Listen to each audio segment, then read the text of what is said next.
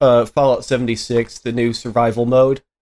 It's not news at this point. I Like, guess it's that one falls in the category again. Like, it's the if you or Alex want to talk about that, we can totally put it on there. yeah. It's like I'm just so sick of talking about Fallout 76. It's like they're adding a survival PvP mode.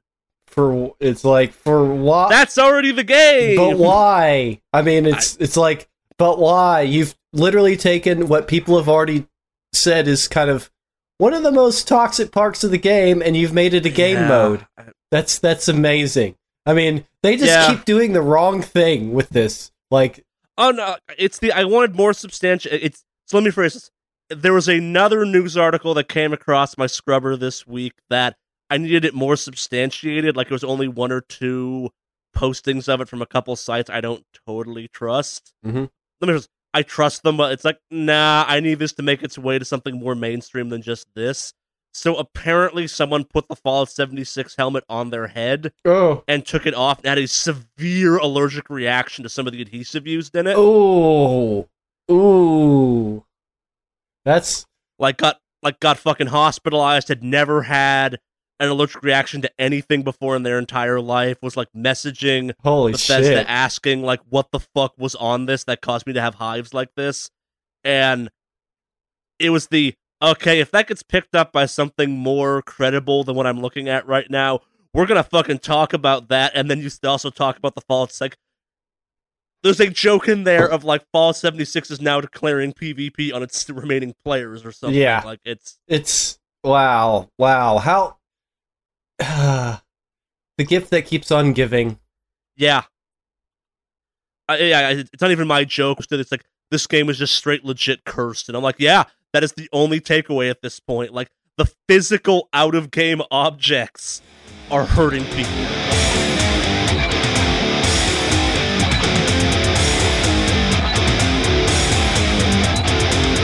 Welcome once again to the Wicked Awesome Cast. Thank you, everybody, for joining in. I was... otherwise, I couldn't show up last week, so here I am this week, I guess. I have things to say. I have things to talk about. God, I hope so. So Henry went to go look for Jeff. No, we're not starting this joke again. And Alex, no, he got lost. Bad. For an extra I will week. get a spray bottle. Stop I will it. pay your girlfriend to spray you with water every time this joke comes back. We're going to negative reinforcement. You're not getting fed tonight. Fuck welcome back. You. Welcome back from the Shadow Realm, Henry. It's nice to have you back. No. Bad. Go to your corner. Fine. But I'm keeping my headphones on. Fine? Just yell from across the room. How would that be different? Sorry to interrupt you, Henry. Continue, please. Well, I'm glad I was, because there's things that I want to talk about. But it's been another week of game news, but I'm more interested in what everybody was doing for the week. You're more interested in what we did during the week? I like how matter of fact his intros are. I mean, my week, I don't know, it was up and down. And so, but in a lot of ways, it was not interesting. Not that interesting. That's fair. I guess I'll go first. I watched some stuff and I played some stuff. I'm going to talk about the Anthem VIP demo at the end. Alex has some thoughts on that thing too. Fantastic. What now? The Anthem VIP demo? Oh, I actually didn't get a chance to play it. You're in for a treat then. Yeah, no, I've heard it's been a fucking doozy. Yeah, we'll start with the good and end with the bad, I guess. We'll balance you out that way. Yeah. So I finally got around to watching the Netflix show Sexual Education. It is weird that Netflix is continuing its campaign to be the most comprehensive sex ed tool out there, but I give them props for it. Is it a good show? It is a better show than has any right to be, and I think the funniest part of it is I'm gonna get the names wrong because I always do. Scully was the female FBI detective from X-Files, right? Yes. Yes. The actress that plays her plays the main character's like MILF ass sex therapist mom, and it's every time it throws me for a loop because it's like, no, you're the X-Files lady, but you're talking about like very sexually explicit stuff as like hang-ups and things, and this is great. You're still an amazing actress, but damn, you've done nothing since X-Files, and to come back with this is impressive. No, she was in Hannibal. Right, she was. I totally forgot about that. Really good in Hannibal too. So yeah, thank you for the segue there. So the other thing I watched this week is Polar, that stars Mad Mikkelsen. I hope I pronounced his last name right, because I never can.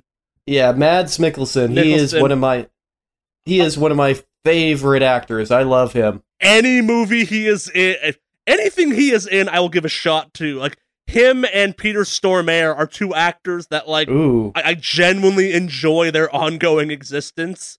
Where it's like, you are both vaguely Russian bloc people. They look like they could be Mads Bond villains at any time. Yeah, they could. He's from Denmark. Yes. That's on the west coast of Europe, not on the east coast. They look like European villains in everything they do, and I love them for it. Yeah, and it's funny because, Mads Mikkelsen, back in his home country, that's not what he's known for. He's known for playing sort of kind of tough guy characters with the hearts, like heroes, a lot of heroes. He is a fantastic actor with a great range. Like, it's for those who don't know who Mad Mikkelsen is, he's the soldier-looking dude from the Death Stranding trailers as well. Yep. And also Hannibal from Hannibal fame. If you've never watched that, you should go watch it, because you're going to be hungry while watching a show about a serial killer cannibal. Like, it's a amazing show that should have gotten more than it did, but also every episode is me going, this should be canceled. This is amazing, but it should be canceled right now. How did they get away with this? Yeah, such an amazing show. Yeah. But Mads Mikkelsen, he is a true treasure. So, we'll go back to Sexual Education for a second. So, Sexual Education, it's 10 episodes of... 9 episodes? 10 episodes? It is a set of episodes, the season of a TV show of a nondescriptly European, probably British setting. It's weird because it's got some like kind of 80s, 90s fashion, but also Apple laptops all over the place and stuff. Which probably means like late 90s, early 2000s. I don't know, but they're modern Apple laptops. Like, it's new tech. People have like modern cell phones and shit, but also like the exact time period plays so little into it. It's more just, I spent half the show going, when the fuck does this take place? Because it's not now, but it's not then either. They do that purposely on Legion.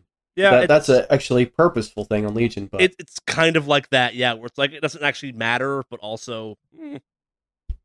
It's a good show. It's Big Mouth, but classy.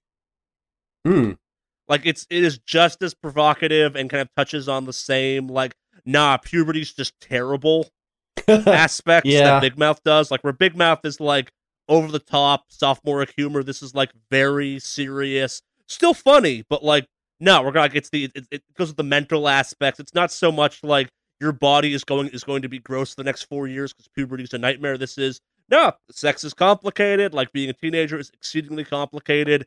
Everyone thinks everyone is boning. They're not. Yep. The girl you're into might never like you, etc., etc. Yep. Yeah, you can't talk about, like, going into details of it. Like, it's a good show. It's better than it has any right to be, where it's like, you could equate to, like, it's like Masters of Sex. Like, no, it's fun to watch, where Masters of Sex always felt like it was playing itself up for kind of a laugh occasionally, and also was a little too serious. But on the other end of the spectrum, I watched Polar, which is where Mad Mikkelsen comes in. And Mad Mikkelsen, that Polar... Mads. Mads, sorry. Yeah. Polar is a movie from a different timeline than the one we live in. They do not make movies like Polar anymore for a variety of reasons, but like, so Polar is the movie that, like, if we never got a John Wick 2, would eventually happen. Yeah. Like, it is kind of, it is... That is what I've heard about it. Yeah, it is John Wick-esque, except, like, from a time where, like, Transporter 2 is still the epitome of action movies kind of thing. Like, it is what happens in a world where, like, the Bourne supremacy keeps happening, and, like, we don't move away from movies like Smokin' Aces. It's kind of like, it's kind of like over-the-toppy, not quite comic book, but, like, we're going to flash people's ridiculous names on the screen. So I have it written down a plot synopsis of this movie, and it's a leprechaun, a hip sniper, a tall dude with pigtails, an Asian cyberpunk stereotype, a sorority girl, and a heroin junkie all team up to kill Mads Mikkelsen, sorry. That's essentially what the plot of that movie is. There's more to it, but that's essentially what the movie is, and it's like, it deals in stereotypes in, like, the way those movies used to, and it works, but, like, there's also, like, the movie does not stick the ending. Like, it should end about 10 minutes before it does. There are some unbelievably amazing moments in this movie. There's a part where Mads' character, the Black Kaiser, is, like, going into a bad guy's stronghold, and all the guards look out the window and see him and say, "Oh shit," and just run out of the place. Ditching the boss. And he's like, "Where are you going? Stay and protect me." And they're like, "Nah." And, like, he's walking up the stairs, and they're like, avoiding, like, "No, we'll go down this way." Oh shit, he's here. Like, there's a comedic aspect to this movie that you do not expect. And also, like, it's John Wick-esque, where there's okay, so I was thinking about this more last night after I kind of finished watching it. It is a Hitman level turned into a video game, because one of the best gunfights in the entire movie is started by him throwing a fire extinguisher at someone. Nice. Okay. It's a really fun movie. It is not John Wick good. It keeps getting compared to John Wick. Like, there are moments of absolute brilliance in this movie. There are moments of, but don't expect it to be that, like, it is an action movie in the style of John Wick that they don't care about how many bullets are in a clip. Yeah. And it's a lot of fun. It's good. Like, there's some dumb stuff where, like, it's in the trailer so I can talk about, like, he gets some auto guns with, like, some hand control thingies. It makes sense in the movie, but again, compared to John Wick, it's like, nah, we want to see him John Wick his way through those 20 guys he just killed, where in this case it's more spirit fingers of death.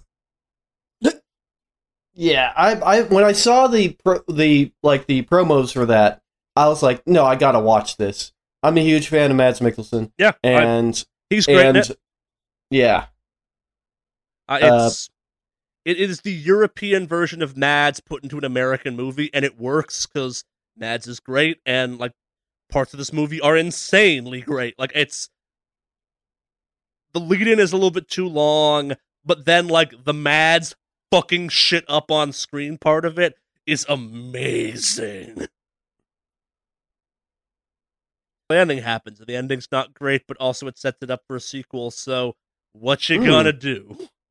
But it's also full of great moments where it's like Mads. The other way of summarizing this movie is, like, if John Wick didn't get out of it and retired at 50, and, like, one of the first moments in the movie that you have Mads in is he's in a doctor's office getting, like, a yearly physical. Doctor's remarking on, like, oh, here's a bullet wound, here's a bullet wound, and here's a bullet wound, and it's like, whatever. Like, it is a movie in which you get to see John Wick get a prostate exam.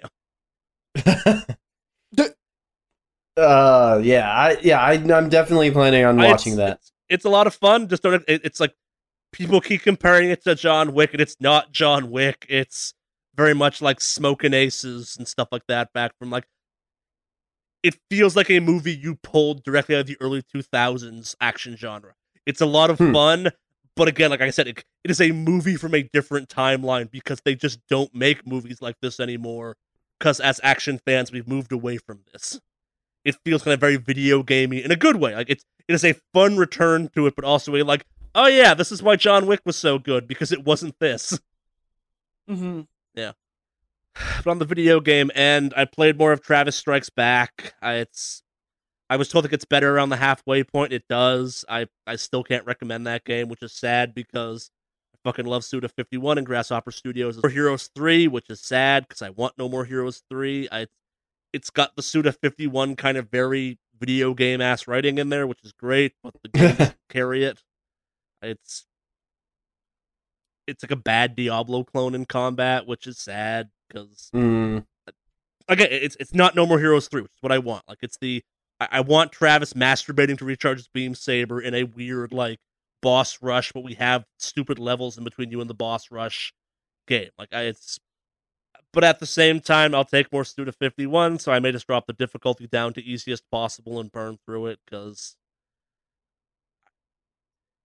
the joke of Travis complaining about how long dialogue boxes are and then proceeding to have a bunch of useless dialogue boxes directly is a fun gag.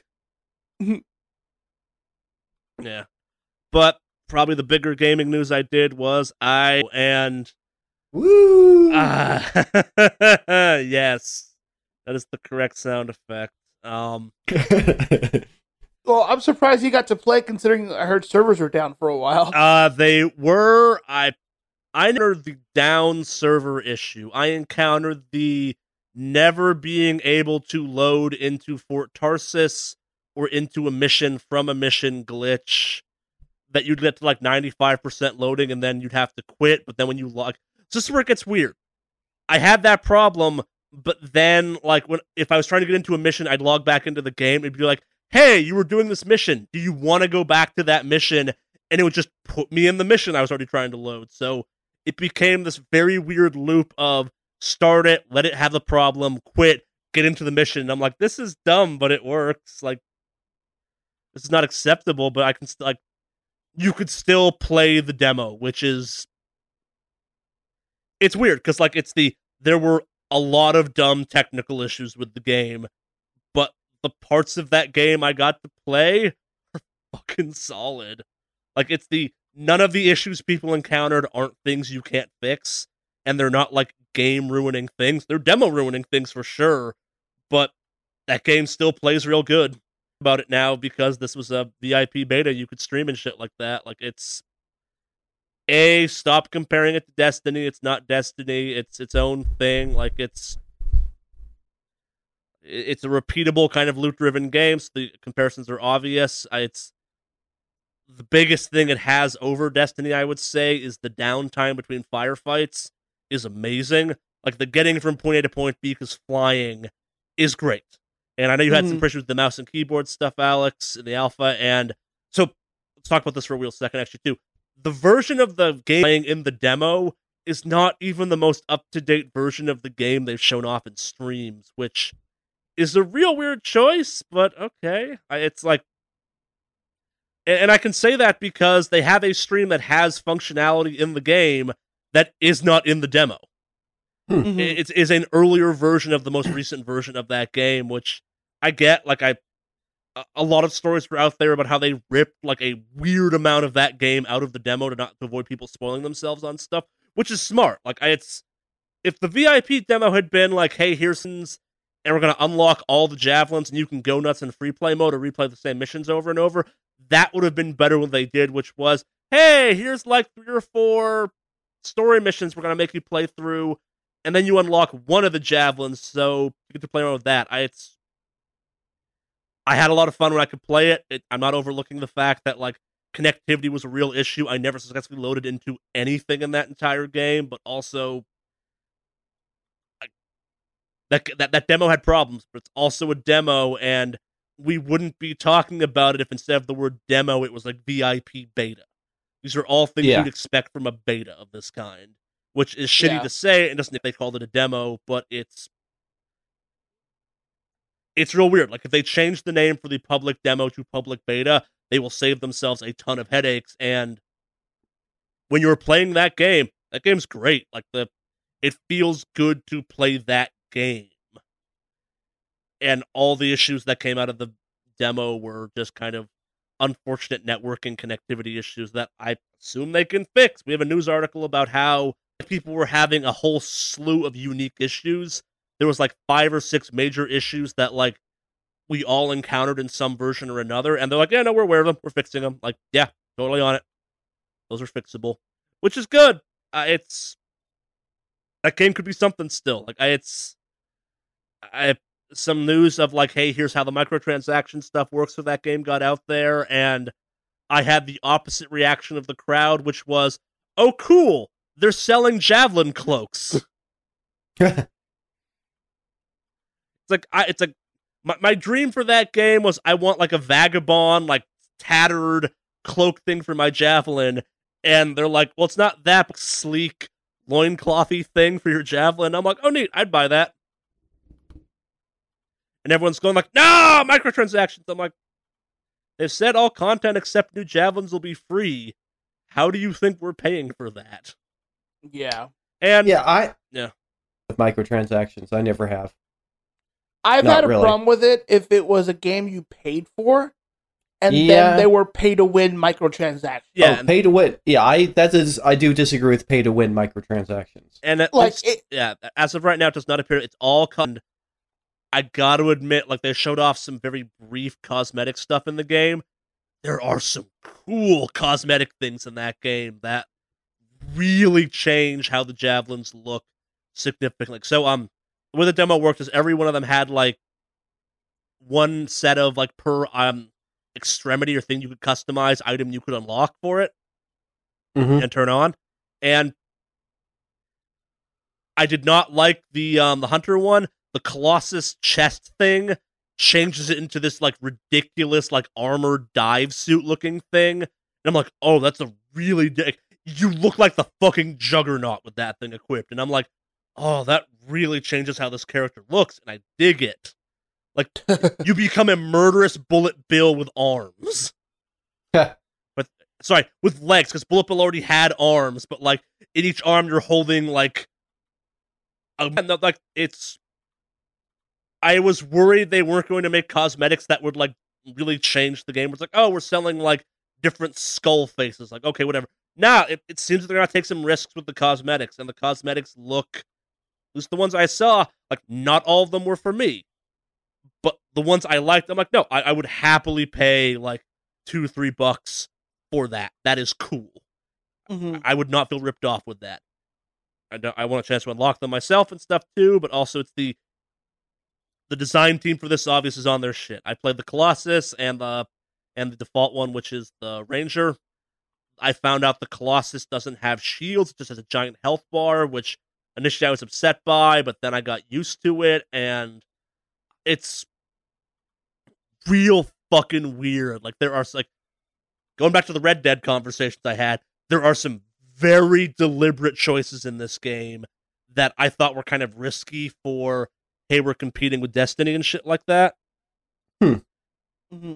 Well, that's good. I kind of dig them. Like, it's the fact that the tank thing has a totally unique, here's how we do it health system, where it's like, nah, we just gave you a shit ton of health and a actual shield you deploy, and health packs are, like, you are facing the enemy. Like, you don't have a dodge button anymore, even. It's like, no, fucking tank it. Oh, that really makes the Colossus play meaningfully different. It's not like it's not just heavier, its jump is totally different. Like, every Javelin has a double jump. The Colossus's second double jump, as best I can tell, is the biggest one in the game, and you feel like the fucking Hulk when you pull it off, because it's this long, like, drawn out, like, launch up off the first jump, and you're like, damn, I got some height. Everyone ought to be flying by now, but you can use it to traverse in ways the other ones don't. It's deliberate choices. It's really cool, and there are some risks going on there. Again, it sucks that the biggest story out of this is going to be, yeah, that VIP demo was bad, and, like, no more proof of this exists than if you go to the Anthem the Game subreddit. It is a dumpster fire, the likes of which can only be seen on Destiny the Games subreddit kind of thing. Like, it is some hot garbage. We paid for this, blah, blah, blah. And most of the complaints are correct. Like, it's the network issues are unforgivable. But the game parts of this game are fucking awesome. Yeah, they're going to have to deal with that. I mean, that's the thing. Netcode, not easy. And a lot of games do it poorly. It seems to be kind of a testing at scale thing, which seems like a dumb thing to miss, but also, like, all the reaction to this was, we didn't think this many people were going to try to log into the Anthem demo at once. Yeah. Like, it's like, we did not know this game was this popular, which, bullshit a little bit. If you, again, like, going back to the subreddit example for a second, like, if you watch, if they put up a graph of, like, interest in that subreddit, it's like, it went from, like, okay, here's a normal graph to just a vertical cliff, and you're like, oh, okay. Yeah. And, like, they have lots of transparency. Like, the day the problems existed, like, here's a blog post about this, like, we are aware of these issues, we are fixing them, like, they're very identified, and they're very treatable, and we're working on them, kind of thing, which is great when you want to see from a developer in this situation, but also, like, that VIP demo was bad. Public demo was going to be like, and it's weird because they have a lot of goodwill going into that VIP demo, and this did not do them any favors. Yeah. Yeah, I have high hopes for that game still. It looks and plays cool. I gave it the weird, like, can I play this game idly test of, I put on some shitty TV and played, like, the free roam mode of that game and had a lot of fun until I tried loading back into the kind of centralized hub and had to close the game again because I couldn't get past 95% loading, but my stuff came with me, so it doesn't, like, again, like, if you just called this VIP beta, we would have no complaints, but you called it a demo, and that's the problem. This was a bad demo. Yeah. But that, what do you got? Well, let's see. In, I guess, non-gaming related stuff this week, if you haven't, I don't know if you guys have seen Adam Sandler do a new stand-up special on Netflix. No, I kind of avoid Adam Sandler stuff. Okay, so I know he's been pretty shitty as of late and all that, but if you haven't seen the actual stand-up special he does on Netflix, you should go watch it. Okay. It's actually pretty good. And there's actually, I won't give anything away as far as, like... stand-up special, how the fuck are there spoilers? So it's not shared special. Okay. So you know how normally comedian will pick one spot, or one show they've done on the road, and that's the one they use for their special, right? Yeah. In this one, you actually see him cut through several locations he's done throughout the year. So they piece the show together, but it's shot in different locations.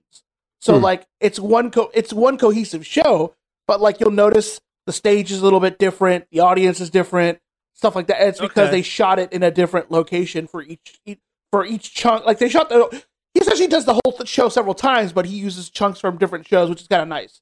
Okay, but, so fun fact for you, that's every stand-up comedy recording thing. It's just all shot in one venue, and they use the same outfit every night for consistency's sake. Like, yeah, but no, he did totally different venues altogether. It's an editing choice. They very deliberately kind of break it up. And what I'm saying is, like, every stand-up special is shot that way, though. It's why people do residencies for like an entire month, so they have an entire bank of stuff to edit from. Yeah. No, I know that part, but it's like it's blatantly obvious different locations as the show goes on. That's kind of cool. Yeah, it's kind of nifty.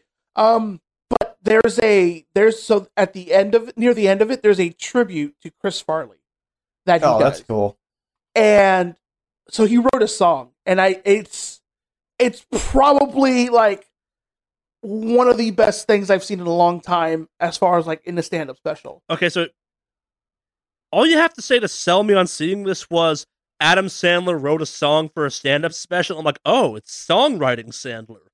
Oh yeah, this is mainly songwriting Sandler. Oh, that's a ringing endorsement at that point. Yes. Yeah. No, there's like, joke stand-up stuff, but no, a lot of it is musical Sandler. He has he has a guy that he sits in the back with him that does some of his music, but like for the Chris Farley special, he actually picks up an electric guitar and shreds for it. Nice. Like, it's really good. So like that's why I can't speak highly enough of it, because it's not the Adam Sandler we expect from doing all like Grown Ups 2. Yes, that's what I'm getting at. Like it's the return to the good Adam Sandler that people that are old say, like, I used to like Adam Sandler. Me and people that are our age go, what, like in Grown Ups? No, this is like Adam Sandler singing Hanukkah song. Yes. Like Adam Sandler.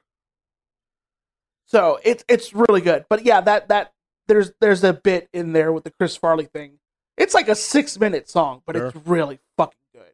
So if you haven't seen it yet, and I know we shit on a lot for Adam Sandler because his new stuff has been garbage and all that, but we rightfully shit on Adam Sandler. Yeah, and I think he's aware of it. Like, he's perfectly aware of it. He's gone out there and said, like, I'm making movies so I can have month-long vacations in cool locations. Yep. Yeah. Straight up. Which I give him props for. It's like, dude, work it. Yeah. So, and it speaks to the level of fuck you money he has, where he's like, or just like, yeah, I'll go and make a movie over here. Sure, it doesn't make a lot of money, but whatever. No, they do. It's like that Michael Bay curse of critically people hate the movies, but they do really fucking well. Oh yeah, they make money hand over fist. Okay. But yeah, it's really fucking good. So go see it.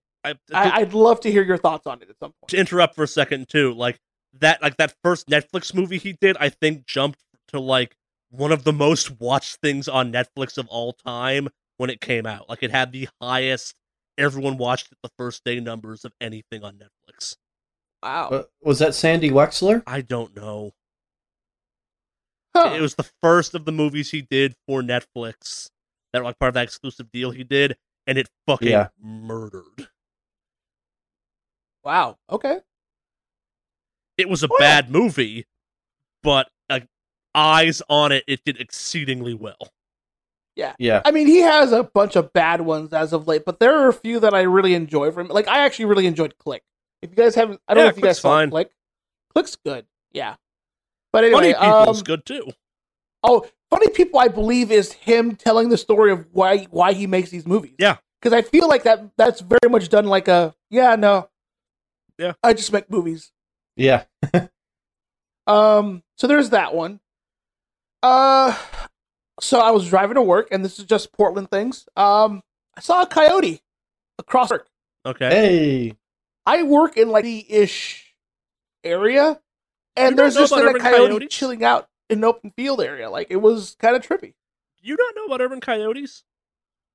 I know about coyotes. You do know that if you live in an urban center, you are probably within like a mile of a coyote at all times, right? Really? Yeah. They're scavengers. Yeah, the urban coyote population is very prominent. Like, and it might be less than that. Like, if you want to not sleep again, like, there's a bunch of like documentaries out there about the urban invasion of coyotes and just how they are fucking everywhere. Yeah. That is really interesting. And they fucking work those cities.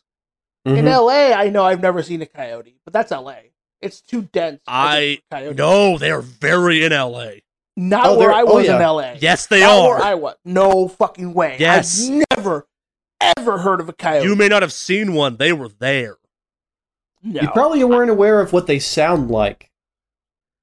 I hear a pack of coyotes at my house. When you hear them, you hear some coyotes. It is not like wild, like just domesticated dogs that are wild. Nightmarish. I was out walking my dog a couple of weeks back, and it's like the middle of the fucking day, and I heard coyotes somewhere and looked at my dog and said, well, we're going home now. Well, like, I know, like, with my girlfriend, where she lived in Orange County, there were coyotes, and they used to get hungry, and they would go and take neighborhood cats and stuff like that. They do that all over LA. Yeah, but I've never seen it in LA or ever heard of it happening. Dude, there are coyotes in Compton. Yeah, that's a little surprising to me. So, but yeah, right at work, like, oh, coyote, like, okay. And I was all happy because, like, we'd gotten warnings earlier in the year about cougars and coyotes. Like, oh, it happens. But I'm like, oh, what the fuck? This is a thing? What? But yeah, so that was my my interesting like moment of like, okay, yeah, no, this is just living out here. But I guess coyotes are an everywhere thing, even though I've never once ever heard anybody warn me about coyotes. What's the official name of where you used to live, Alex? Of where I used to live? Yeah. I'm really close to Mid City and Mid City and like almost South Central-ish. Okay. But Mid City's probably like the Central. That's probably easier.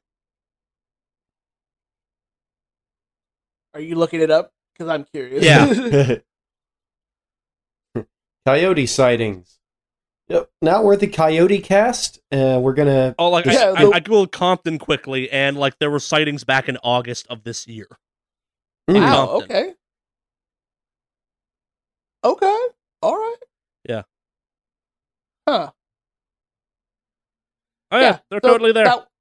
That was a thing for me, but so that was a little shock for me, if you will. And then of course, you know, I guess it's we finally got Mandy another car, so I'm happy about that. I have found a picture of a coyote right behind the CSU LA campus. Wow. Okay, that's interesting. Holy shit. Yeah, okay. Well, that's my culture shock moment for the day, or Yep. just my not knowing what the world is like kind of thing, but yeah, Mandy got a new car, so Cool. we're good now. Yeah, we've got a nice used one. And part of me was like, because I was looking around the dealership and I saw they had an El Camino there, 1972 El Camino, and part of me was like, oh man, I could definitely turn that into a really cool lowrider out here. No, you But- couldn't. Probably not. People could. You couldn't. No, that's actually very accurate. But the idea of having an El Camino sounds pretty fucking cool. Oh, yeah, I also wanted El Camino for the exact same reasons. Yeah, but this one was already cool, and so it had skulls for the exhaust pipes, the exhaust tips, and all that. Like it was really nice. You need but to I'm send me like, this listing. I shall. I will. But yeah, man. Like it's a nice car. It's an old. No, Lexus, it's but not. nice. But Talk about my girlfriend's car. no, I'm talking about El Camino still. Sorry, El Camino sucked. Great. Oh yeah, but yeah. Oh, and I guess now I'll go into my gaming stuff. But so I actually sat down. I put away Warcraft for a bit, and I played some God of War. Huh? Man, that's a great game. Yeah, that's why we gave it Game of the Year. Yep. Like I know it was good overall, but like having to actually sit down and play some more time on it, like it makes me appreciate how fucking good it is. Yeah. God, it's- Yeah. that game is really. That's a fucking, fully well crafted game. Yeah. I mean, It really is, and I think like playing it through more and more, like I'm really appreciating it more. Yeah. So, How far'd you get? not that far because I was playing it for like maybe an hour and some change, but like Have you reached the lake?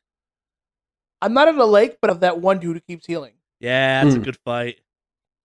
Dude, it's so well done because it Yeah. cuts between like cinematic and it goes from like cinematic to like actual you fighting to cinematic, and it's just so well done. Part of the design choice for that game was the camera never cuts. Yes, It follows you. It's like it's stylistic, like one of those follow cams they do for very stylized TV shows and stuff.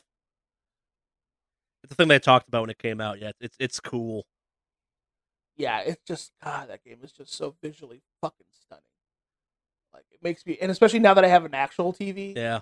and not like an old TV or my monitor for it, it makes me appreciate it so much fucking more. nice. So, but yeah, other than that, that's pretty much it for me. Like I've been I tried streaming Friday because the new raid for World of Warcraft is actually really good.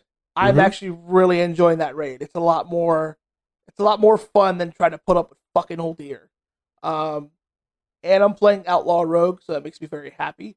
But I think my PC is starting to show its age when it comes to streaming and playing a game, especially with a game like WoW, which is very CPU intensive and all that jazz. Mm-hmm. So I feel like my computer might be showing its age. I have to play around with it some more. But if like I just kind of knew, like it just felt off for some Or reason. you've But been playing a better game. Yeah. maybe. Yeah. So, yeah, it's just something I was noticing here, but other than that, like, yeah, it's been interesting. Like, I've been enjoying it. It's good. So, Good. yeah. You got anything you want to talk about, Henry, or not really? Yeah. Okay. So, all right. So, media that I've been watching. I watch a lot of anime, and I just finished up Fist of the Blue Sky, which is that's actually the prequel to Fist of the North Star, and it's super good. It's just really good because not only does it have sort of like the just ridiculous, stupid martial arts action, Mm-hmm. but it is, and this is something that just struck me every time I've watched it, especially some of the episodes. It is literally the battle between masculinity and toxic masculinity.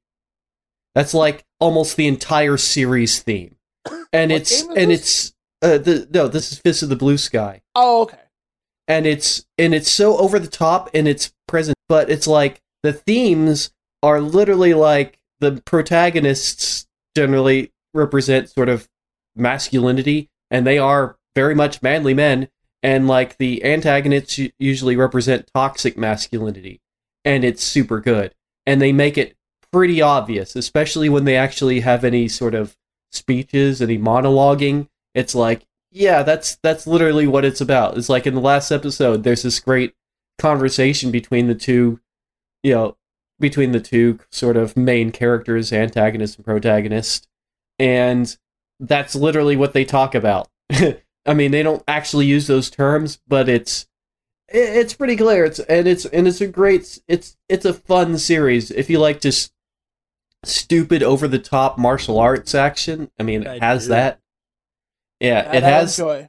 but it also has an interesting message written in there, and plus the time period it's placed in. It's pretty cool. It's going on basically during sort of World War II, but yeah, the storyline is actually pretty interesting. A lot of parts of it are pretty interesting, and yeah, it's great, and I like it. Other show I've been watching, My Roommate is a Cat. It's adorable. It's amazing.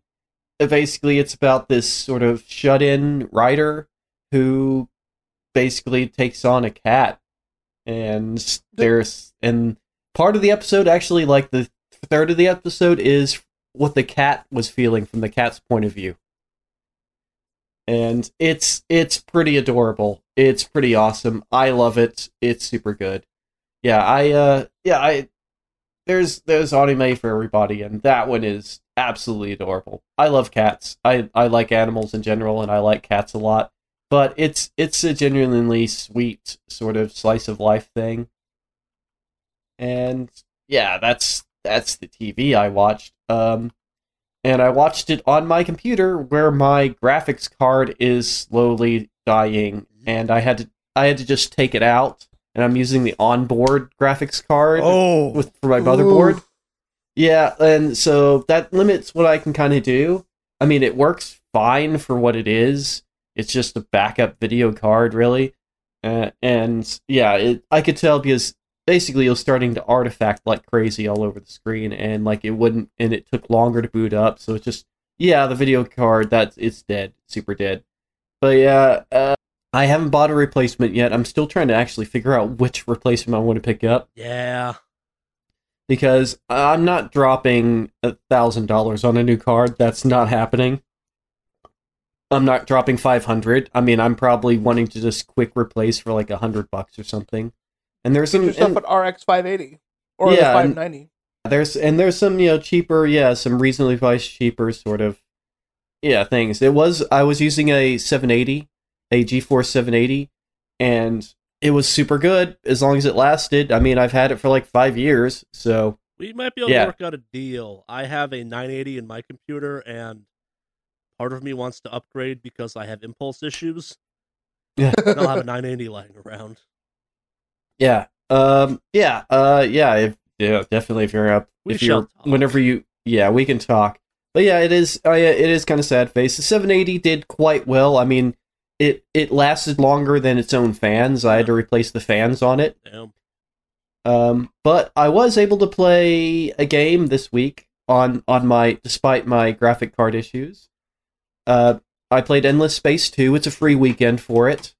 And I like 4X games. I like 4X games a lot. And I guess I like strategy and planning. This one's complex. It's at least as complex as any Civ game I ever played. But one thing I like the universe they've created. So I've played several of sort of the endless universe of games. Like, one of my favorites being Dungeon of the Endless. If you're not familiar with it, that's a roguelike, essentially. A roguelike mixed with sort of tower defense. Okay. It's hard to describe, but I played Endless Space 2, which is in the same universe. All their stuff is basically in the same universe. And so, yeah, Endless Space 2, it is a galaxy-wide sort of, multiple galaxies, but it ends up in the end playing like pretty much any other 4X I've played. So, I mean, the mechanics are really nothing extraordinary or new, and that's actually was a little bit disappointing. There doesn't seem to be anything that's so much different than Civ.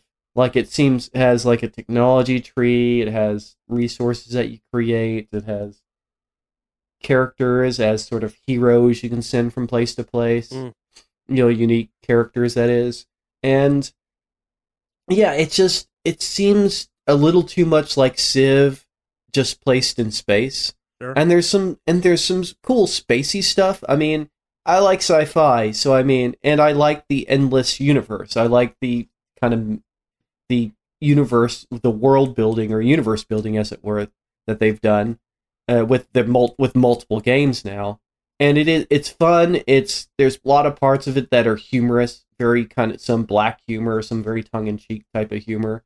And so I think that helps the presentation. But yeah, there's just, I mean, I'm not actually sure if I'd buy it. I'm glad I got to try it out for free, but it's not distinct enough. It doesn't have like any real mechanics that are really unique or distinct from any other 4X. I mean, nothing kind of... watching the ship battles is pretty cool. That is, like, instead of just telling it to simulate, you can actually watch them take place, which is kind of fun. You don't get to... you kind of just send it in. Of course, like a lot of Civ games, you don't get to control the combat, but yeah, it was... yeah, it just doesn't quite have enough in it. I mean, I don't know I never played the first one, so I don't know what the first one was like, but it is as complex as any other Civ game. If you like sci-fi sort of themed Civ with sort of sci-fi and galactic elements, I think you'd like it a lot. I enjoyed it when playing it, but yeah, I'm not sure if I enjoyed it enough to actually say that I'd buy it. But yeah, that's the only game I really, really played this week. I mean, I played a little bit of Awesomenauts. I like to go back to that every once in a while, but yep. But Endless Space 2, yeah, it was a thing. I mean, I'd say this. I mean, since it's a free weekend, try it out. It'll be over by the time you hear this, unfortunately. Oh yeah, womp womp. But for anybody else that took advantage of it, I am curious what anybody else's thoughts on it are. Maybe I'm not giving it enough credit. Maybe I'm forgetting some mechanic that it has that is pretty. That would be distinct. Maybe it's because I've played too many 4X games, and they all sort of tend to blend together. That is a symptom I've observed in the 4X community, where it's like, these games don't do anything different. How many 4X games do you play? I played 30 different 4X games. Yeah. So, yeah, I think maybe I'm a little unfair on that. But, yeah, that's pretty much my week. I mean, as I said, not a whole lot really went down this week. Losing my graphics card was sort of a big damper. Yeah, but at least my onboard video card won't just completely melt when I play at least some simpler games. Sure. I got to find that out. It is adequate. Yeah. Yeah. Cool. Yep. Well, if that's all we have to talk about this week, that means it's time for news. Yeah. I will someday replace you with a sound cue. Yep. Until then, I got a job, baby. Yep. My laziness to track down a sound file continues your career. Right off the bat, probably in some ways the biggest, second biggest news this week. The second thing we're going to talk about is the biggest news. Right off the bat, we have CD Projekt Red's head, one of the creative directors there, Sebastian Stepine. Mm-hmm. Sorry about that pronunciation. Has departed to join Blizzard. His ultimate role is unknown. This does maybe raise some concerns about where Cyberpunk is going, but so I've been hearing in the rumor mill, of course, that he's taking on a creative role with because they recently did a big hiring spree for unannounced Diablo project. Yeah. It's for the mobile. No, they said unannounced. If it was announced, it would have been mobile. Yeah. So, and we don't speak of the mobile. Well, so Blizzard had good news this week? Oddly enough, yeah. They had neutral news. Neutral news. We don't actually. Yeah, it's not clear if news it's good that or is not. worse for others, because at least it seems like the impression I've gotten off reading more on this is that this guy was a pretty major part of the Cyberpunk team. Just the creative aspects of that, and to be fair, in theory, that game should be more in the technical fix-it phase of game dev as opposed to we're making new stuff. Yeah, that is weird to kind of leave while it's still being made, though. Yeah, no, absolutely. I guess that's everybody's anxiousness. Yeah, and it also kind of raises some questions about what exactly is going on with CD Projekt Red, makers of Witcher, and really nothing else as of right now, but soon to be Cyberpunk. Yep. Mm-hmm. Yeah, probably more on that as it unfolds. Like, his job at Blizzard hasn't even been officially announced. Like, that's the alluding to whatever he's attached to kind of thing. A creative director position that would make a lot of sense, because I don't know if they even have one of those anymore. Yeah. But time to prepare yourself, boys, for this is the biggest news of this week. Oh. Makers of the highly fan-favorited and disturbingly realistic at time farming simulator genre of video games are creating a competitive virtual farming esport. That's the top news. That is the top news of the year, and I'm saying that with no couching that. Oh no, joking. I am down to watch this. I am excited because I play these games. Yeah, like I as an actual real farm boy, I play these games for real. Yeah, and compare them to my experiences, and I am really actually super hype about this. Let's give you the full story then. Makers of farming simulator Giant Software have announced that they are making a full-blown esports competition, and they're committing €250,000, about $284,000 US, into the establishment of the Farming Simulator League.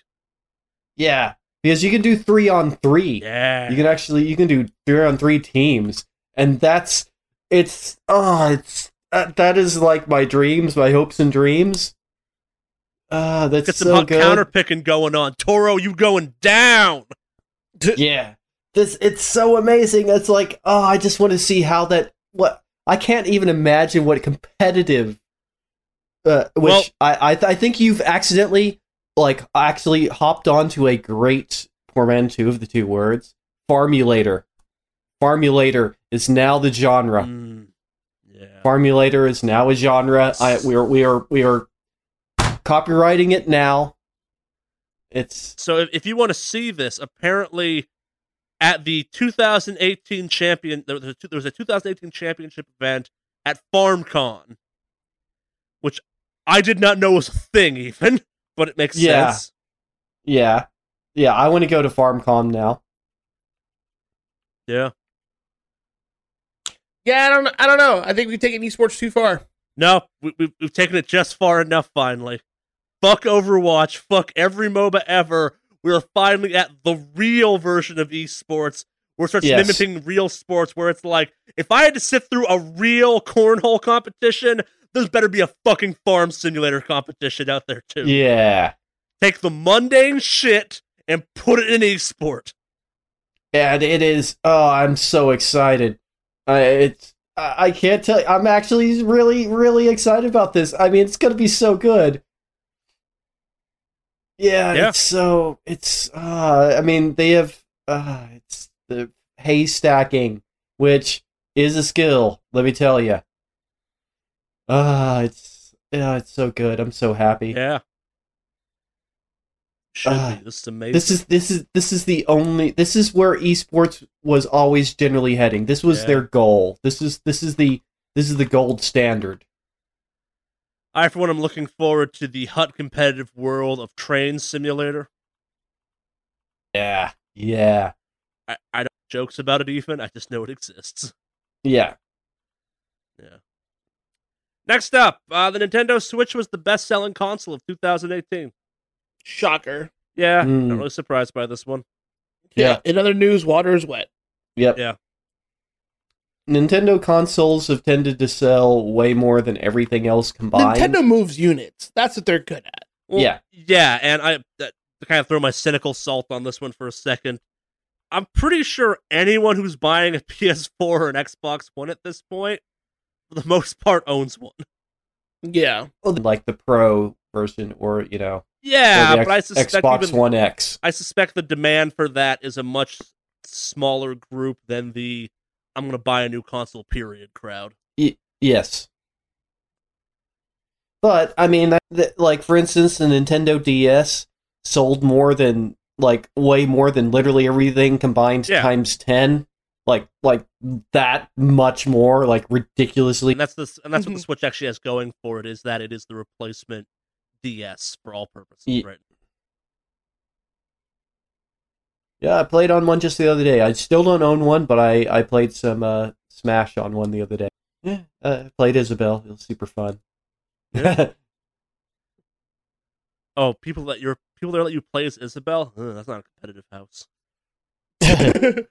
If you're not playing Smash the right way, which is an obnoxious number of rules and counter picks and bans, are you even playing a game you didn't create? So is it just like League of Legends where you ban characters right off the bat? Yeah. Yeah. Oh, of course. I saw a fantastic post somewhere the other day that was someone was organizing a Smash tournament, and they had outlined on the flyer like the rules for it, and the rules were ridiculous.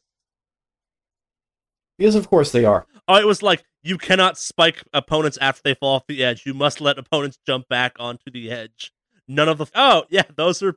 Yup. So, don't play it's what makes Smash. Got it. Yeah. They had, like, specific moves banned. It's like, if you use Snake's side B, you will get banned. I'm like, wow, that's a choice. Hope it wasn't real, but moving on to that, some more Soulja Boy intro, Alex. We're promised by Soulja Boy that Fortnite was coming to his next game console. No. Says Epic, yeah. Yeah. Oh, bless him. He tries so hard. If you're gonna sell bullshit, like, swing for the fences, like, power to him. Yeah. Oh, it's... I love that he's a regular now in the news, in gaming news. Yeah, it brings brevity to our ongoing shitstorm. That's kind of funny, yeah. So, yep. So to expand this out to its more actual news, as much have that said about Soulja Boy. Soulja Boy got out there and said that every game on his platform is licensed. They're not. No. And his most recent claim was that Epic's Fortnite was coming, and Epic got out there and said, nah. They just hit him with the, I don't think so, Tim. Yeah. Yeah, like most companies have been like, we're not. Let's just ignore this. Epic got out there was like, no, fuck no. We're saying no. Yeah, yeah, No for me, dog. yeah. Hard no. Oh boy. To use the exact quote, no, you can't play Fortnite on a router or jailbroken device due to anti-cheat measures. Yep. And I guess, they're not so subtly saying his device is not legit at all. I don't think anyone's not saying this at this point. Like, we only love this because it's like, oh, this is super fucking illegal, right? And he just keeps trying. He keeps trying. Doing it. Yeah. He's not the brightest. No. He's not the sharpest tool in the shed. Or he is the genius. He is a genius. Watched a lot of Firefest documentaries lately. I don't think he is. Yep. Oh, okay. Yeah. Yeah. Yeah. Can I confirm what I said earlier about the Anthem VIP demo? BioWare has gotten out there and said that it is very aware of the problems. It is working on them. You can go read this on a couple blog posts they put up or on various gaming sites. This has been a official press release and not just them being like, yeah, we're on it. Whatever. Don't worry about it. But if you remember the VIP demo, you get an extra vinyl. You now have 2 special VIP vinyls that come from having played the VIP demo. That's all I got to say on that one. It's neat we're getting free stuff out of it. Yeah. I want to see how the public demo goes before I talk more about that thing. That could be a shit show. I guess we're keeping on the topic of loot shooters. Destiny has gotten out there and confirmed that their least fan-favorite holiday event, Crimson Days, is coming back. Crimson Days is a February 12th to February 19th. It's not clear what the modern interpretation of that will be, but the original version of Crimson Days was flawed in that it was a PvP style one. It was flawed because the way to maximize your rewards in that game became a race to see who could commit suicide the fastest. Suicide, the best way to celebrate a Valentine's Day event. It's been fixed since then, but it will forever be in my memory the event that gave us. So the correct way to play these PvP modes is to find a ledge and jump off of it as fast as possible. Yes. Huh. Okay. All right. Yeah. More on that as we develop more news. It's just, of all the things to bring forward from Destiny 1 to Destiny 2, Crimson Days is not something I'd have been like, yeah, bring that. Definitely that. That and not Sparrow Racing League. Definitely this and not Sparrow Racing League. For some fighting game news quickly, Jiren is super confirmed for the second season of DLC characters for Dragon Ball FighterZ. There's been a bunch of rumors out there, but the developer for it got out there and said, yeah, fucking course for putting him in the game. Yeah, I think like this one was kind of one of the most obvious choices because he's been fan requested one, but he was also such a pivotal and iconic part of Dragon Ball Super, and like I think he's definitely embedded himself in the lore quite a bit even after that. So like, yeah, he's the new generation's Broly, so to speak. Yeah. So. To use the exact quote, if you're a fan of Dragon Ball Super, I mean, it's Jiren. Come on. Yeah, exactly. Out during a Dragon Ball FighterZ tournament, which apparently is happening. So, yeah. Neat. On the same topic of fighting game news, there's some data mines of Soul Calibur 6 recently have revealed that a few more characters from previous games may be returning, which is great, because I'd much rather some of the old characters come back before we get all new ones. As cool as, like, they announced Cassandra recently, and Cassandra to Sophitia is the like evil weirdo one that for some reason I was playing more because she was kind of weirdly brutal. Yeah, whereas I played Sophitia. Yeah. That's always been my jam. But the data mine suggests, based on just kind of some file names for them, that we may be seeing. It hints at basically be coming back for the most part. Maybe not Rock, but who cares about Rock? Yeah, he has a dumb name. Well, and Astaroth is a better version of Rock, technically. Yep. Yeah. What next?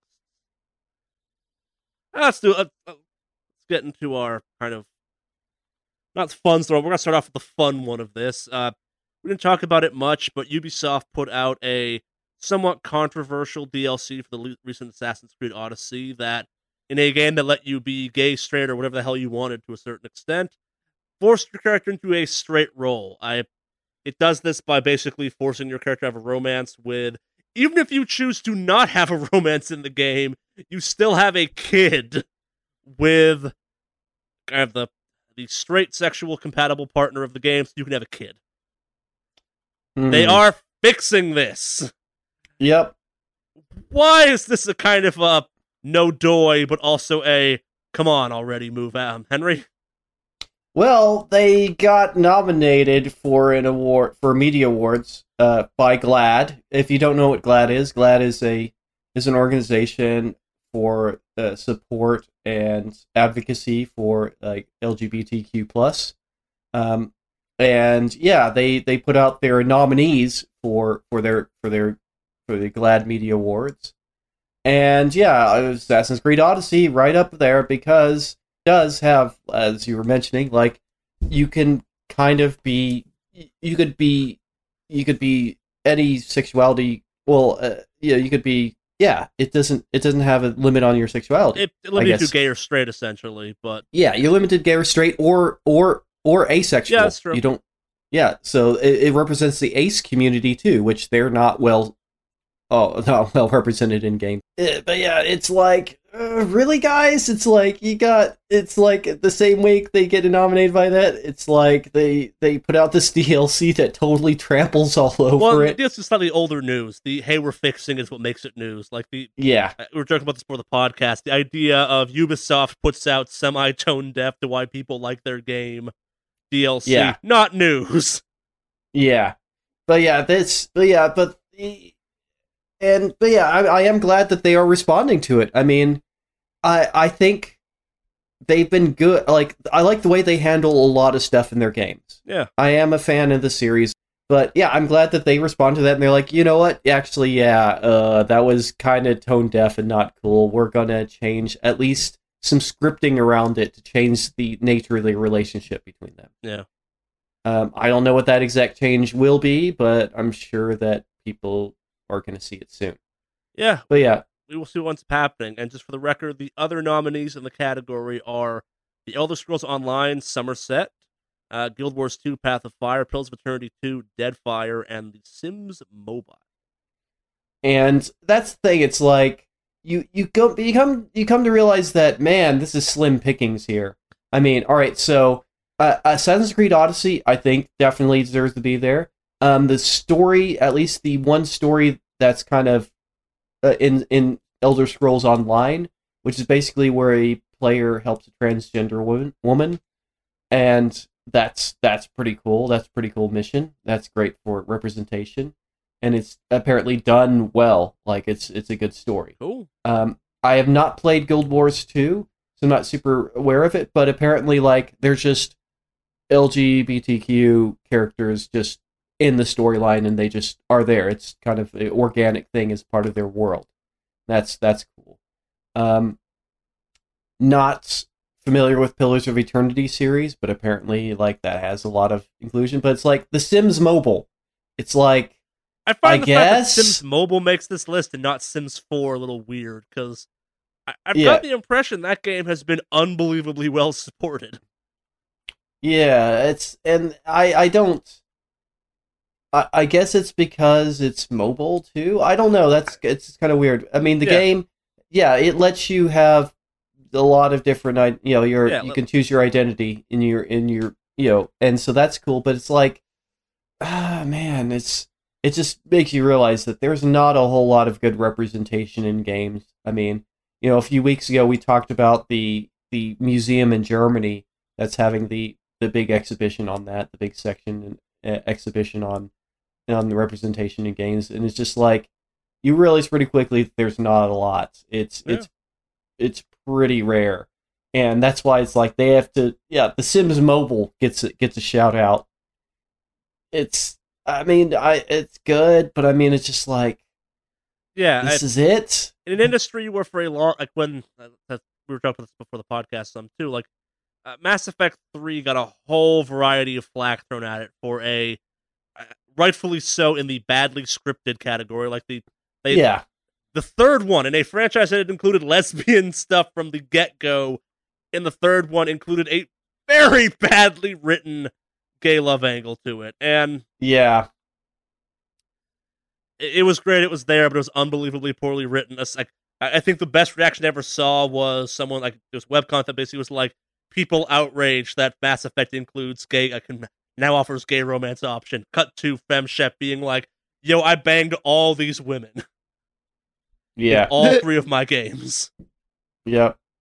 Yeah, that's the way it goes, but in I guess tangentially related news in a certain sense. All right, so there is a kind of internet breaking game stream that happened not too long ago. H Bomber Guy, other known aka Harry Bruce, but H Bomber Guy, who is a left tube guy. He's a YouTuber, talks a lot about sort of issues on politics and social justice and stuff and philosophy. But he ran a charity stream. You raised a shit ton of money. Yeah, over $340,000 for the UK transgender and gender diverse charity named Mermaids. Great charity, by the way. And he did it basically because it was pretty much a response to Graham Linium, who did Father Ted and IT Crowd, essentially targeting their funding. And so he, basically Graham Linium trying to get rid of their funding, essentially trying to interfere with their funding. Get them defunded. And so, yeah, trying to get them defunded. So it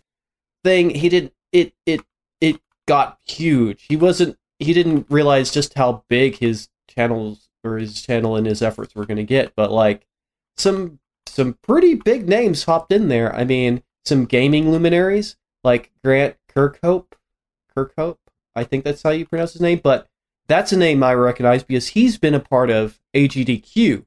He's done call-ins during AGDQ runs of the games he worked on, and he talked about their design and about their music design and sound design and stuff. Really cool guy, and it didn't surprise me too much to hear that he was involved because he obviously cares a lot about charity, and that's super cool. John Romero of Doom fame, who also put out Sigil, the new Doom WAD, but he hopped in the stream, and and this is probably the biggest thing. The biggest, most internet breaking one, yeah. Is newly elected Congresswoman Alexandria Ocasio-Cortez dropping out on the stream. Yeah. And talking about gaming and how she didn't own an N64, but her friends did, and she was like, yeah, that's probably the best season of that era, or the best console of that era. She called it the best console. Yeah, just the best console. Even though she didn't own one, but she played it at her friend's house, which, to be fair, that's the way all of us kind of grew up. Yeah. Most of us didn't own all the game systems. We owned one if we were lucky, and if somebody owned a different one, that was cool. We could go over to their house and play theirs. They could come over to our house and play ours, you know? And this was, all kinds of people showed up into the stream. I mean, it just kind of started really gaining steam, very quickly. And it made so much money. Fantastic charity. Really happy about this. And it just, it blew me away. His original goal was $500. You can believe it? Thankfully, he made it slightly past that. Yeah, just a little bit past that. I mean, if he had picked up the slack a little bit more, maybe he would have actually done better. But that's extraordinary. It's just, instead of responding to hate with sort of, a big backlash, he responded in the most positive way possible. H. Romer guy did, and that's really fantastic. I mean, only one U.S. congressperson showed up. Whatever. Slack and scream as far as I'm concerned. The N64 was the best console from that era. God! Oh, the worst. Listen to this podcast, you know better. But yeah, it's just, I'm just so glad. I like hearing news like that. I like good news. I like news that doesn't make me depressed. Yeah, actually, you know what? Now that you mentioned that, there's something that's not actually on the docker that I want to throw out here real quick. Sorry. Once you're done, it just this story reminded me of that. I think I've kind of covered what I wanted to cover on that. Okay. Really, really quick, just because we're on the topic of like charity stuff like that. So there's a kid who a couple months ago was diagnosed pretty far into cancer and was going to pass away, but he figured instead of like just kind of being known as that cancer kid with his family and all that stuff, he decided to play Extra Life and like raise support. He ended up crushing it as far as like fundraising goes for Extra Life last year, and unfortunately this week he passed away. But yeah, it was just it just for some reason the charity thing just kind of reminded me of that. His name's Maddox. He's a great kid, but yeah, unfortunately he did pass away this week. So sorry to be a downer on that, but it's nice when like people do things outside of themselves, and so yeah, these are the stories that are really nice. So this kid Maddox crushed it last year when it came to Extra Life fundraising. I believe it was for I want to say it's like Pennsylvania somewhere is where he was at, but yeah, because I actually found out about it from another Extra Lifer. So these are the kind of stories that'd be nice to report more often, like the good news charity stories, Yeah. It just totally reminded me. Sorry to go off topic here a little bit, but yeah, I just figured I have to throw that little tidbit in there. Yeah. Come back on to topic in our normal jackassery. Netflix is developing a Resident Evil TV show, allegedly. Is Netflix becoming the next U-Bowl of video game? I heard Uwe Boll now runs a successful restaurant in Canada. Does he? Well, you know what he was always best at? He's a fighting producer. Critiques and boxing matches? No, actually producer. As a producer, like he could somehow get money out of the ether and just get money to make anything he wanted. Like he's known as an amazing producer. Like he knows where to get money. He knows how to make money. He knows where to get money. He knows the right grants. He knows the right people to tap. I mean, the dude, when it comes to raising money for any project he wants, he's brilliant. So he's Tommy Wiseau for video games. Yes. Yeah. And so that doesn't surprise me that he has a restaurant that's successful. The dude was going to be successful whatever he does. He walked as much hate as he got. He walked away making money hand over fist for every single movie he made.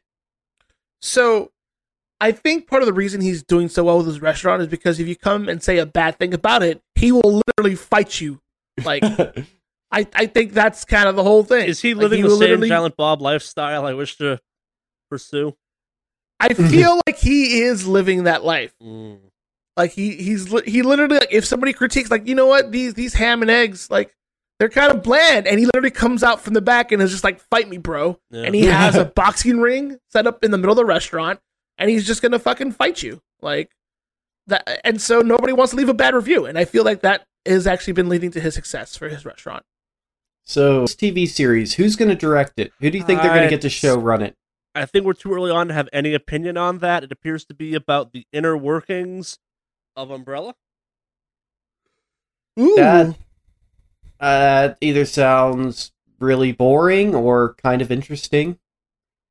I'm intrigued. Well, it's like your day-to-day of your general evil organization is probably pretty boring. It's like, I'm filing some papers. So I watch a show called Corporate.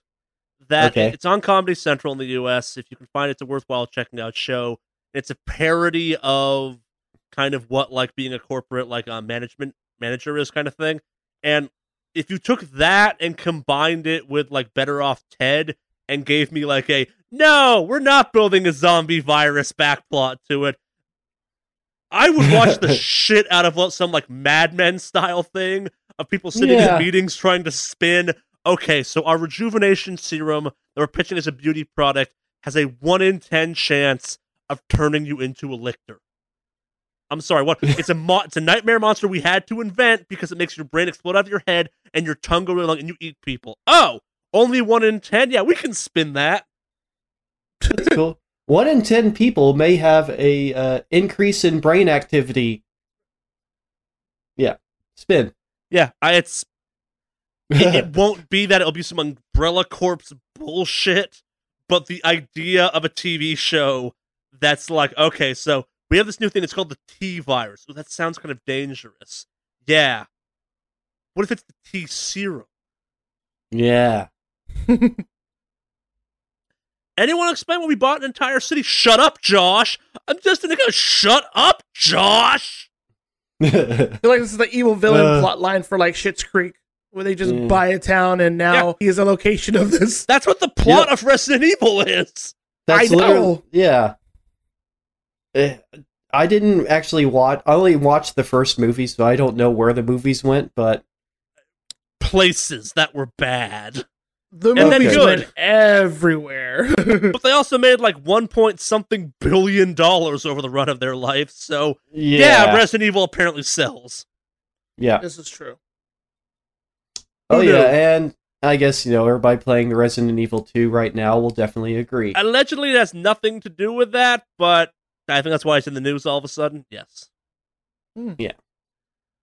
Next up, we have some good guy Nintendo, kind of. Yay! Yeah. So, Metroid Prime, right? Mm-hmm. They're making Metroid Prime 4. Well, that's good. Yeah, it can be good. So originally, the people making it were the people behind Metroid Prime Other M, which was a bad game. No. This week, Nintendo got out there and said, "No, we're not doing that. We're taking it back to the original developers, which I believe are Metro Studios. Yep, we're giving it back to them, the makers of original Metroid Prime, and we are scrapping 2 years of development." Yeah. Though, interestingly, I wonder what that's going to do to the development of the Castlevania wannabe game. I keep forgetting the name of it. Because Retro was also working too. Sure.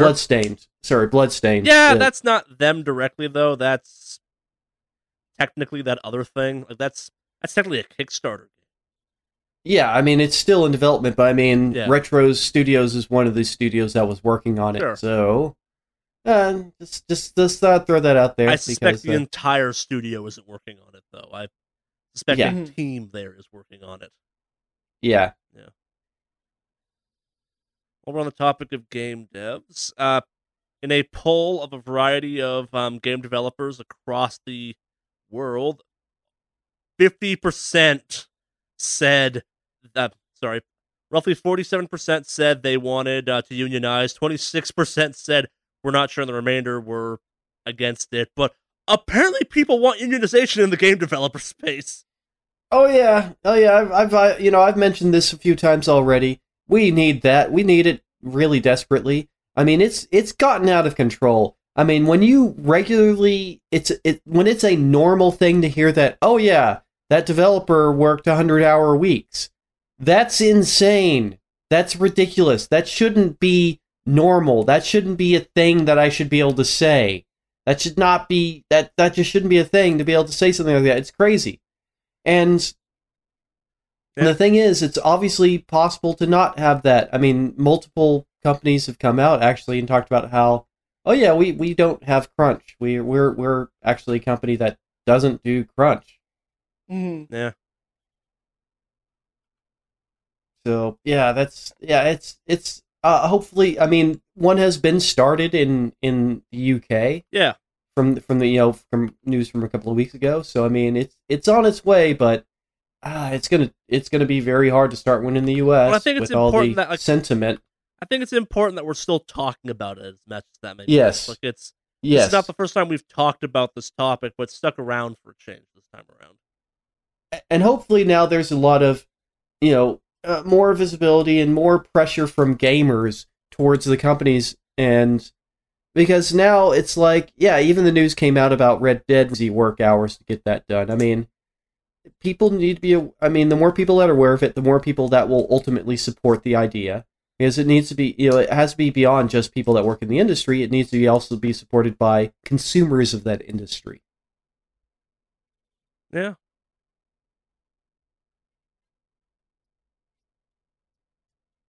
But yeah. Last on our news this week, we got some spooky AI news for you. Mhm. Google's DeepMind put the beat down on some pro StarCraft 2 players. Oh yeah, dude. And did you see the APM reports on the DeepMind for those matches? By any chance? No. It was actually lower. It's lower. It's lower than the players. Is Actually, I yes. heard it was insane No, because I was no. talking about it with some friends on Discord about it. No, it's actually lower. It's lower than the players that they're playing. It just has to play more strategically. Yeah, I mean their APM was around 280, which is lower than the players. For those who might not know, what does APM mean? Actions per minute. Yes, and so it's actually. Huh. But the way, and this is all right. So this is if you aren't know what it is. All right. So DeepMind had created AlphaGo to play Go, and Go is sort of one of the holy grails of AI because it's such an open-ended game. It's a deeply strategic game based around recognizing patterns of play and very loose patterns of play, and to win. And so it requires a lot of localized optimization essentially. But one thing it doesn't have, and this is what Alpha Star is the name of the version of DeepMind that went up against the StarCraft players, is it had to play in real time. I mean, and it had to play with the idea of longer term strategy. I mean, and imperfect information. And so called bounded optimality and on imperfect information.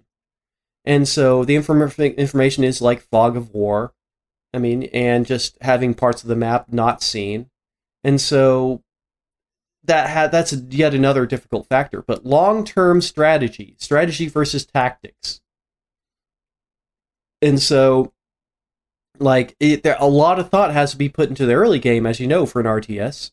And so, instead of relying on, and AlphaGo also had long-term planning, but not in the same way. And so that was the really crazy thing. So a lot of the algorithm ended up using really heavily the idea of local optimization. So whenever it was doing its training, essentially, it was each agent would be sort of optimized towards certain situations. And so what it was is kind of training itself in very specific, very small situations as a series so that it picks up that pattern of play when it recognizes it. And so it knows what to do. And so it uses ideas including machine learning. And so what it did at first was it for the first kind of half of its training, it learned by watching games instead of playing them. It watched lots of pro games. And so after that was what they did was some supervised learning where they had it actually play the games. And they had multiple ones play the games against itself, basically multiple agents and versions playing itself until essentially they come out with a neural network. They've trained the neural network to the point. And the results were stunning. Absolutely stunning.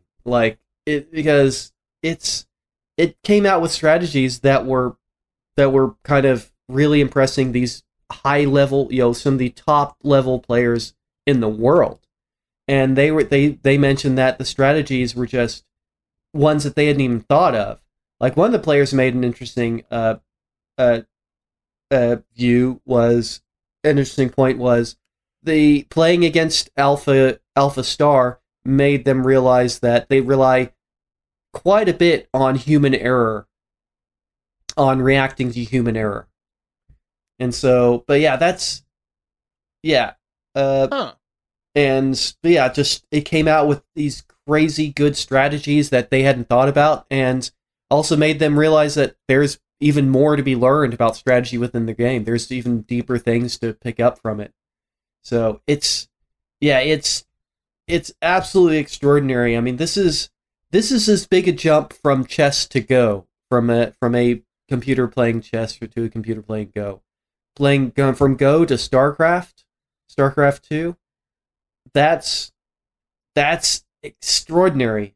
And you can go to their page and read, and it's a really good write-up, actually. If you go to their page on deepmind.com and read up about sort of the story and what it does, and there's different levels of technicality, but they actually explain it really well.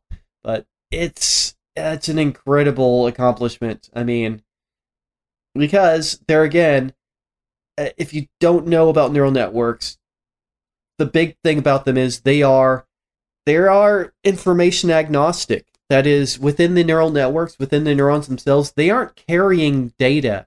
They aren't carrying like information.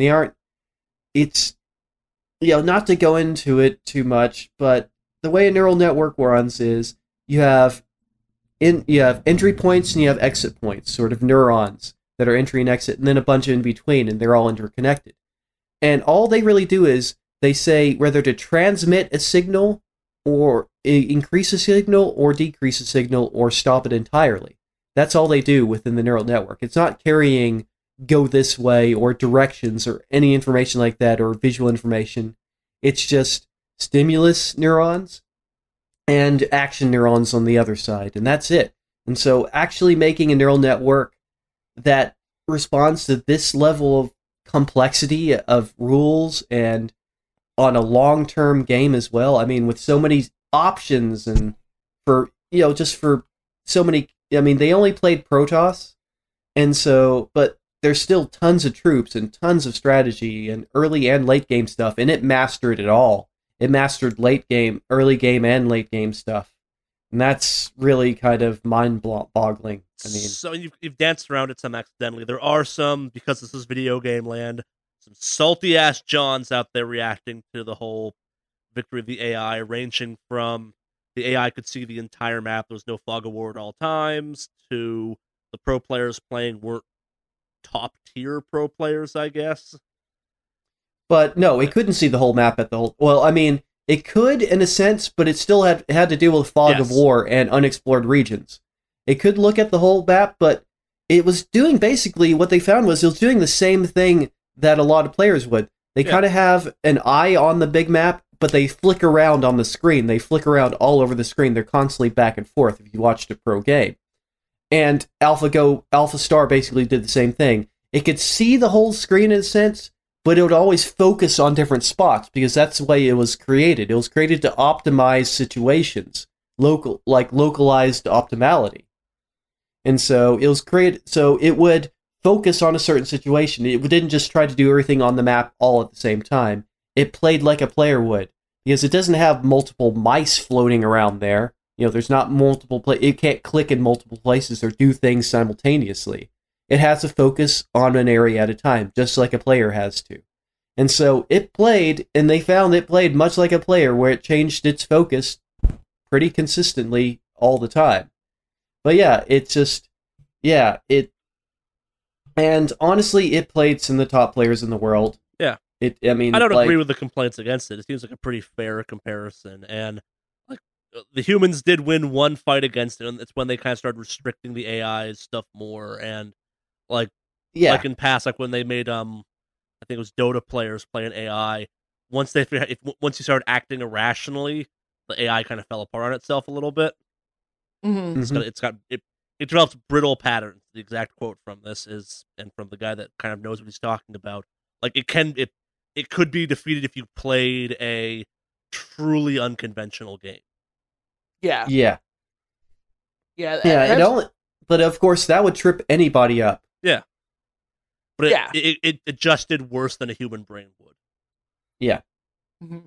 Yeah, I don't know if you guys have ever seen or heard of a guy named Tool Assisted in Street Fighter. Nope. Have you heard of him, Charlie? Nah. So this guy wrote a bot in Street Fighter V and also Street Fighter 4 that was called Tool Assisted, and he basically had a bot written to do fighting game matches. And the reactions and the timings for that bot were ridiculous. But people were able to beat it when they played absolutely unconventional. But it forced people to stop and not fall into habit when it came to doing certain things because it would totally fuck them. But like, for the longest time, Tool Assisted was the #1 ranked player in Street Fighter V. Yeah. Because nobody could figure out how to beat him because it was just insane. Yeah. But watch it. It's also, again, you go unconventional, it fucks with the bot. So. Yeah. But honestly, it's just knowing, understanding it, and knowing it. This is a massive jump from Go to StarCraft 2. Massive. There's so much more to track, but the way they did it was, well, they kind of used a similar way that you might train anyways. That is, you study certain strategies and you study certain particular situations on what you should do, and the thought about early game and late game and why the early game has such a large effect on the late game. See that, and the fact that it mastered that type of stuff, like on a long-term strategy, not just kind of short-term strategy, but very, very long-term strategy in a real-time setting. That's extraordinary. Like I said, it didn't even have the same, APM as the players that it played. Like it wasn't even at quite as fast, but pretty That's totally interesting. Interesting to me. Yeah, there's a lot of papers written on it. They've written, a combo paper with Blizzard, essentially working with Blizzard. So it's super cool. That's without going and just boring everybody with sort of a lecture on all the technical aspects of it. It's just absolutely mind-boggling. Yeah, I guarantee there are more informed and more analytical podcasts out there than us for those things. Yeah, that's it. AI is my specialty, but I didn't know that. That's my master's degree. Gotcha. Is in AI. And so that's like the courses that I teach, like 2 of them are the AI and advanced AI courses, because that is my specialty. And that's why I usually have a lot to say about AI, because it's literally my chosen. But I could go into more, but I don't think it's really necessary. You can go on there and read on it yourself. Their explanation is actually really good on their website. So more for Elon Musk to be afraid of. Yeah. Well, so that does it for our news this week, which means it's time for email. Yeah. We love getting emails. We love reading them. We love responding to them. If you want to contact us, Henry, how would you go about doing that? That is wickedawesomecast@gmail.com. What's that email again, Alex? wickedawesomecast@gmail.com. wickedawesomecast@gmail.com. Spell it sounds down the show, etc. So we got 2 emails this week. Our first one comes in from Max. Dear Mass Effect expert and others. I'm not sure who he's talking about in that case. Are you a Mass Effect fan, Henry? Not really. I like the games, but I'm not an expert. Fair. Definitely not Alex. Definitely not me. Yeah. I, like the last 2 of you, am very excited about Anthem. And I'm a longtime BioWare fan. I am a longtime fan of BioWare's work on Mass Effect and Dragon Age, and I'm excited by the idea that they are launching a new IP and hoping that it will have all the BioWare-ness I have come to expect from them. I, unlike your resident Mass Effect expert, still know who he's talking about, do not enjoy loot shooters. Okay, I think I now know. Which makes me concerned about Anthem. I assume that but by the time you answer this email, some of you will have played the Anthem VIP demo.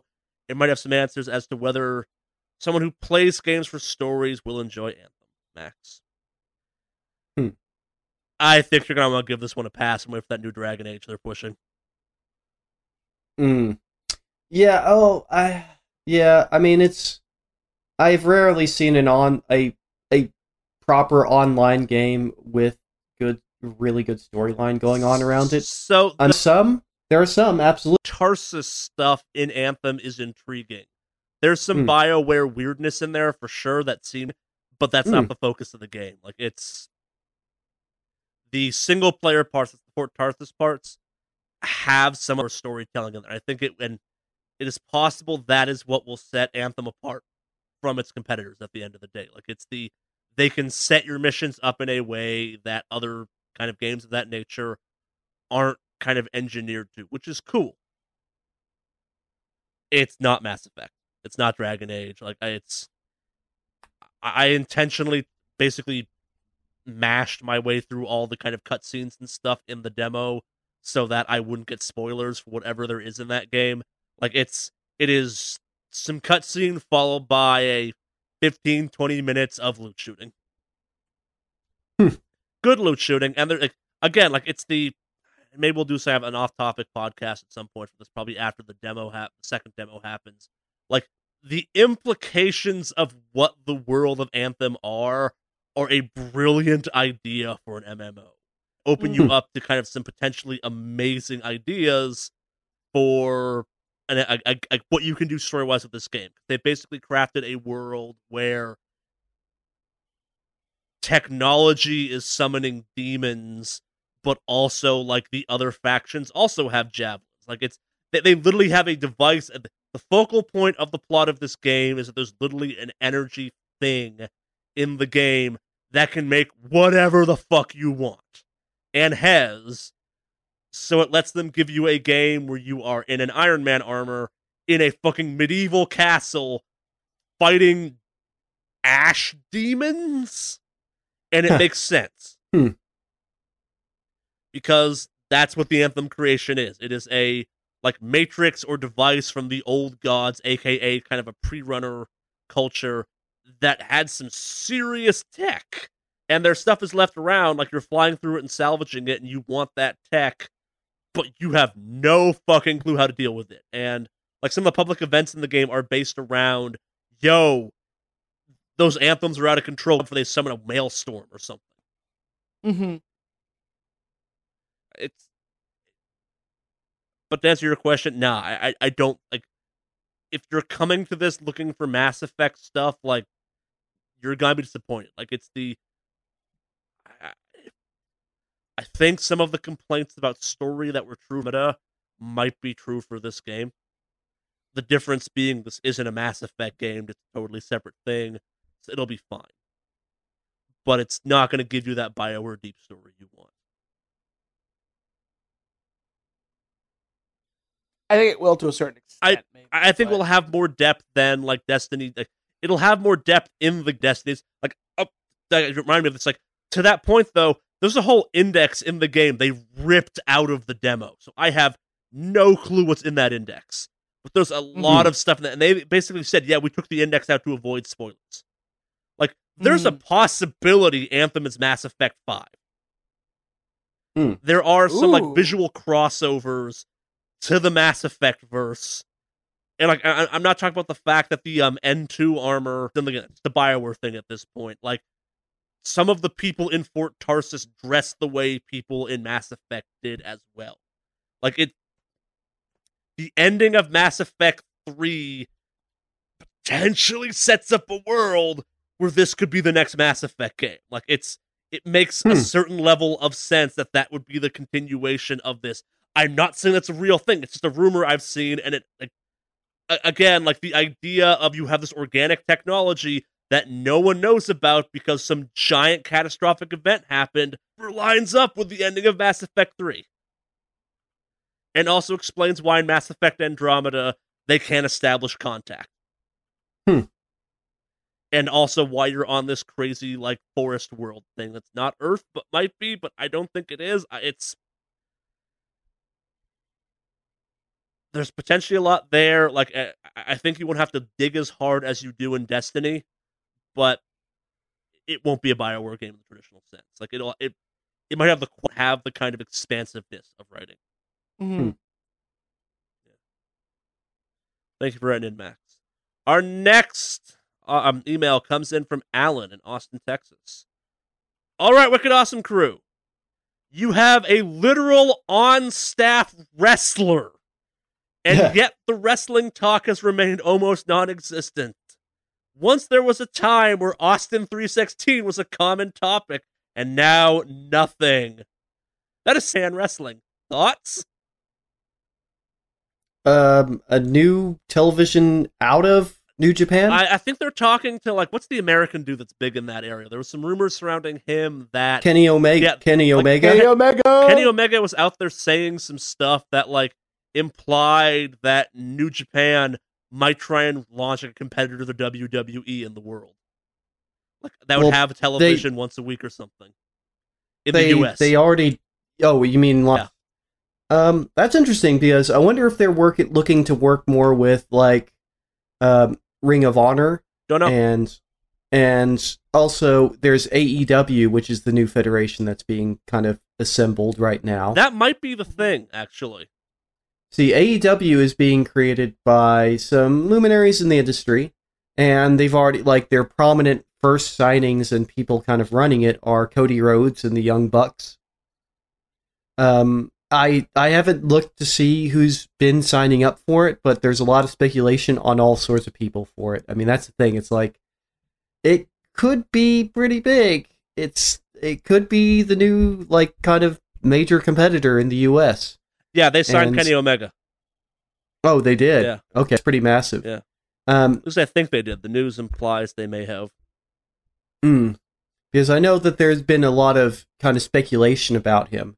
I don't see him. I mean, that's the thing. New Japan lets you wrestle. Like, WWE tends to lock you into a contract, and New Japan does not in the same way. But I don't see Kenny Omega leaving when he's still so big there. He is so, I mean, it takes a while to establish yourself anywhere, and he's massive in New Japan. I mean, things that he's done, things that he's accomplished, matches he's had, the titles he's held. I don't know, but if he did choose to do some stuff at AEW, I mean, that would certainly lift that up. I think the AEW stuff is being launched by people heavily involved in New Japan stuff, too. Yeah. As well as people involved with the Monday Night Wars back in the 90s. So, yeah. Yeah. It's pretty interesting who they're assembling for that. But yeah, I guess we don't talk as much about wrestling because there's not much wrestling gaming news. Yeah. I did see something in the news. But it was a little bit older news. Most of our wrestling talk in the past was jokes too. Like, yeah, me and Alex are big fans of the Attitude Era jokes. Yeah, because they're easy. Let's see. There's something about Austin Creed, a wrestler named Austin Creed, doing some streams with somebody. I don't remember.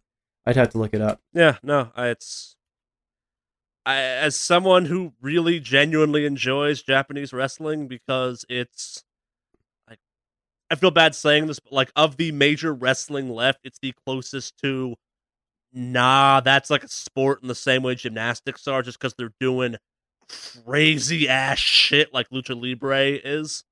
Like, if you've not watched, and if you're a fan of wrestling and have not watched the Japanese stuff, you are not a fan of wrestling. Like, the shit they are doing is like, I wish the US stuff had the stones to do some of that stuff. Like, it is why I enjoyed watching wrestling as a kid. Yeah, and even like, all right, so I watched something recently that I think that is just worth watching to get an idea of just how much they tend to be in it. All right, so Kota Ibushi is a pretty popular dude in wrestling and in New Japan, and he got pranked into a impromptu wrestling match with Aja Kong, who's a luminary in women's wrestling. But it's basically they trap him on a street into a fight with her, into a wrestling match with her, and he just rolls right into it like it's normal. Like, yeah, he even does like a standing shooting star press in his civilian clothing and like jeans and a t-shirt. But yeah, Yeah, if you're not watching that, if you're not also watching, Lucha Underground, you should be watching these things. Yeah. But Well, the good wrestling happens. yeah, Yeah, but it's just the physicality of Japanese wrestling that, like, I don't think anything else quite matches. Like, just it's still stuntmen doing fighting. Like, it's got that, Yep. like, nah, we're gonna do the lariat off the top rail, which is dangerous and insane, but we're gonna practice it so it's not as dangerous. There's a clip that I was making the rounds a couple weeks ago where I think it was Kenny Omega does, like, a bicycle kick off of a dude who's on not a bicycle, side kick thing to the guy's chest off a dude standing on top of lips, and then does like that, was it Henry Rollins, like, curb stomp move onto a dude, like, one solid transition, rolls, and then, like, throws a third dude out of the ropes all in just one fluid motion. I'm like, that was cool. Undeniably cool. Yeah, Japan stuff is awesome.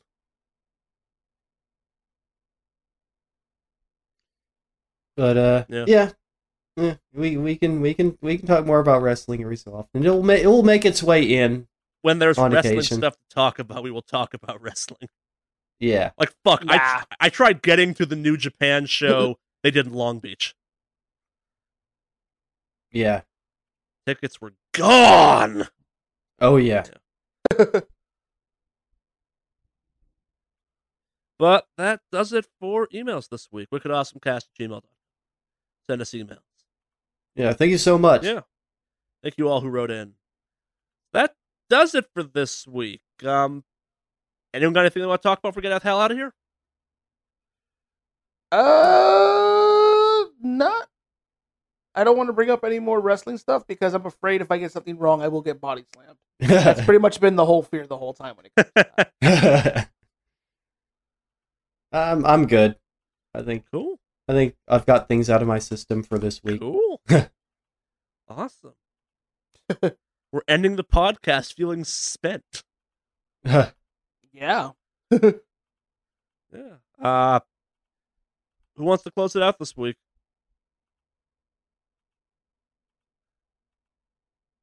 Wow. We don't want it to end. Cue the metal.